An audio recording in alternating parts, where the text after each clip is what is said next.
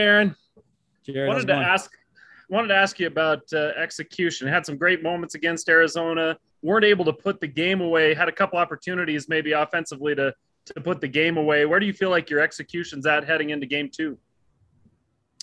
Well, that's a good question. We'll find out Saturday.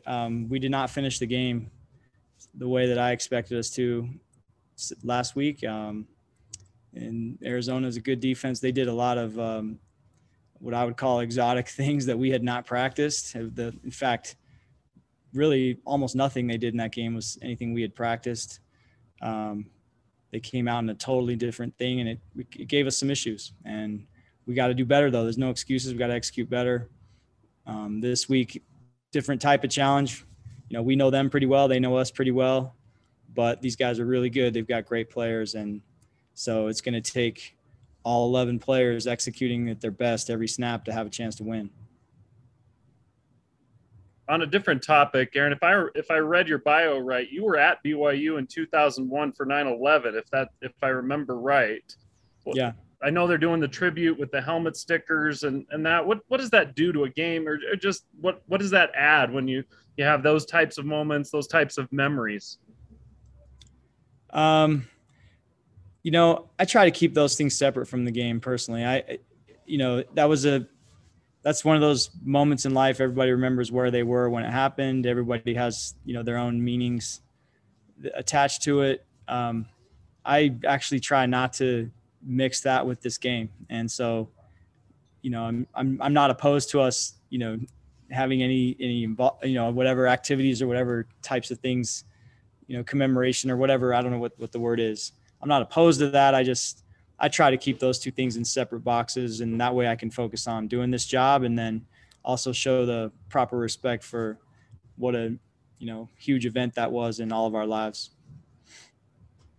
Trevor and then Jake. Hey, A-Rod, being on both sides of this rivalry, is it viewed differently in Utah or BYU? Like, do each program look at this game differently, or is it all the same? It's all the same, man. It's the same. I think one of the things I've found in playing and coaching at both places, playing it here, coaching there, coaching again here, is that, you could mix the two locker rooms and you wouldn't really know the difference. Or if, you could transplant them from one place to the other. It's just a bunch of college football players trying to win a game, a bunch of coaches that want to win. And the rivalry means something. I'm not saying it's not a big game. It's huge. We all want to win, but it's just there's a lot more in common, I think, than there are differences. Hey, Aaron, I wanted to ask you about your offensive line. It seemed like against Arizona, they had moments of brilliance and other moments where they struggled. Is that just simply you guys are having to put 3 new starters in there and expecting them to gel right away is maybe a little unrealistic?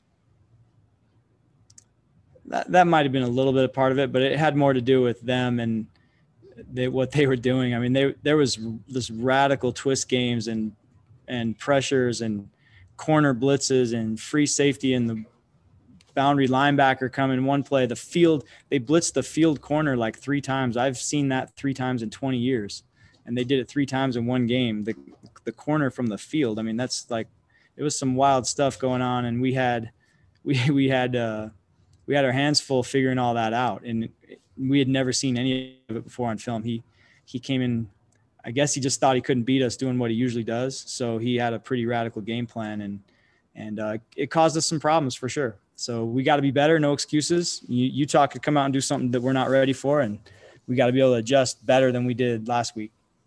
I talked with Harris LaChance, and he kind of mentioned the fact that you guys have guiding principles with your offense. And he said you guys, at least him as a player, he felt like the offense really relied on those kind of key principles to kind of absorb what Arizona was doing and obviously counter what they were doing. Yeah, that's exactly right. So once the game hit a stage where it was, a little chaotic, we just decided to go kind of back to our basics and our fundamentals. Decided to make sure we protect the ball. I felt like as long as we protected the ball, we'd have a great chance to win. And so, we don't always want to be that. I don't want to use the word conservative, but we were probably a little more conservative than usual because of the way they were playing on defense, the style of coverages they were running, and the different pressures. We decided let's be smart. Let's take care of this ball and get out of here with a win. And so, again, that's not how we want to play every game, but I think it was the right decision last week. And what Harris is talking about is correct. You know, our basic blocking rules can handle those things, even if we haven't practiced it. And it took us a little while to adjust, but I thought we had that stretch in the middle of the game there, those 3 series in a row where we were blocking them up pretty well and moving the ball. And then just didn't like the way we finished the game. We should have finished better. Mitch and then Jay. Coach, you noted moments ago how many similarities in the crossover between the two staffs and the two programs, yet at the same time, the past decade, Utah's had a lot of success, and the common denominator has been Kyle Whittingham. You had a front row view of how he operated in this rivalry. What has made him so successful in this thing? I was there for 6 of the first 9 of this streak, whatever. And he's a great coach. It starts there. He's a great coach, and this game's a huge deal to him, and he makes it a huge deal to the whole program. And you know, we have to match that. We got to match that. But he's an outstanding coach, and that's why they're good. He's leading that ship. Is there ever a concern about balancing, like getting too emotional into the game? And I mean, is that something that kind of, hey guys, keep it in check. You got to keep the motion still, just stay according to the plan. Is that something you talk to the guys going into games like this, just balancing out those emotions? Yeah, I think that's a big part of football in general, and especially in a rivalry game. You know, you've got to be sort of, you know, on that razor's edge where you're, you know, emotionally you're charged up and you're, you know, intense. You've prepared for the game and you're ready to go emotionally, but at the same time, you don't lose your mind and go out there and do a bunch of wild stuff. I mean, you got to execute, especially as an offensive player. You've got to execute your assignment the way you've been coached to do, with the technique you've been coached to do it with, and that takes poise. And so, you know, there's a balance there that you got to find as a player.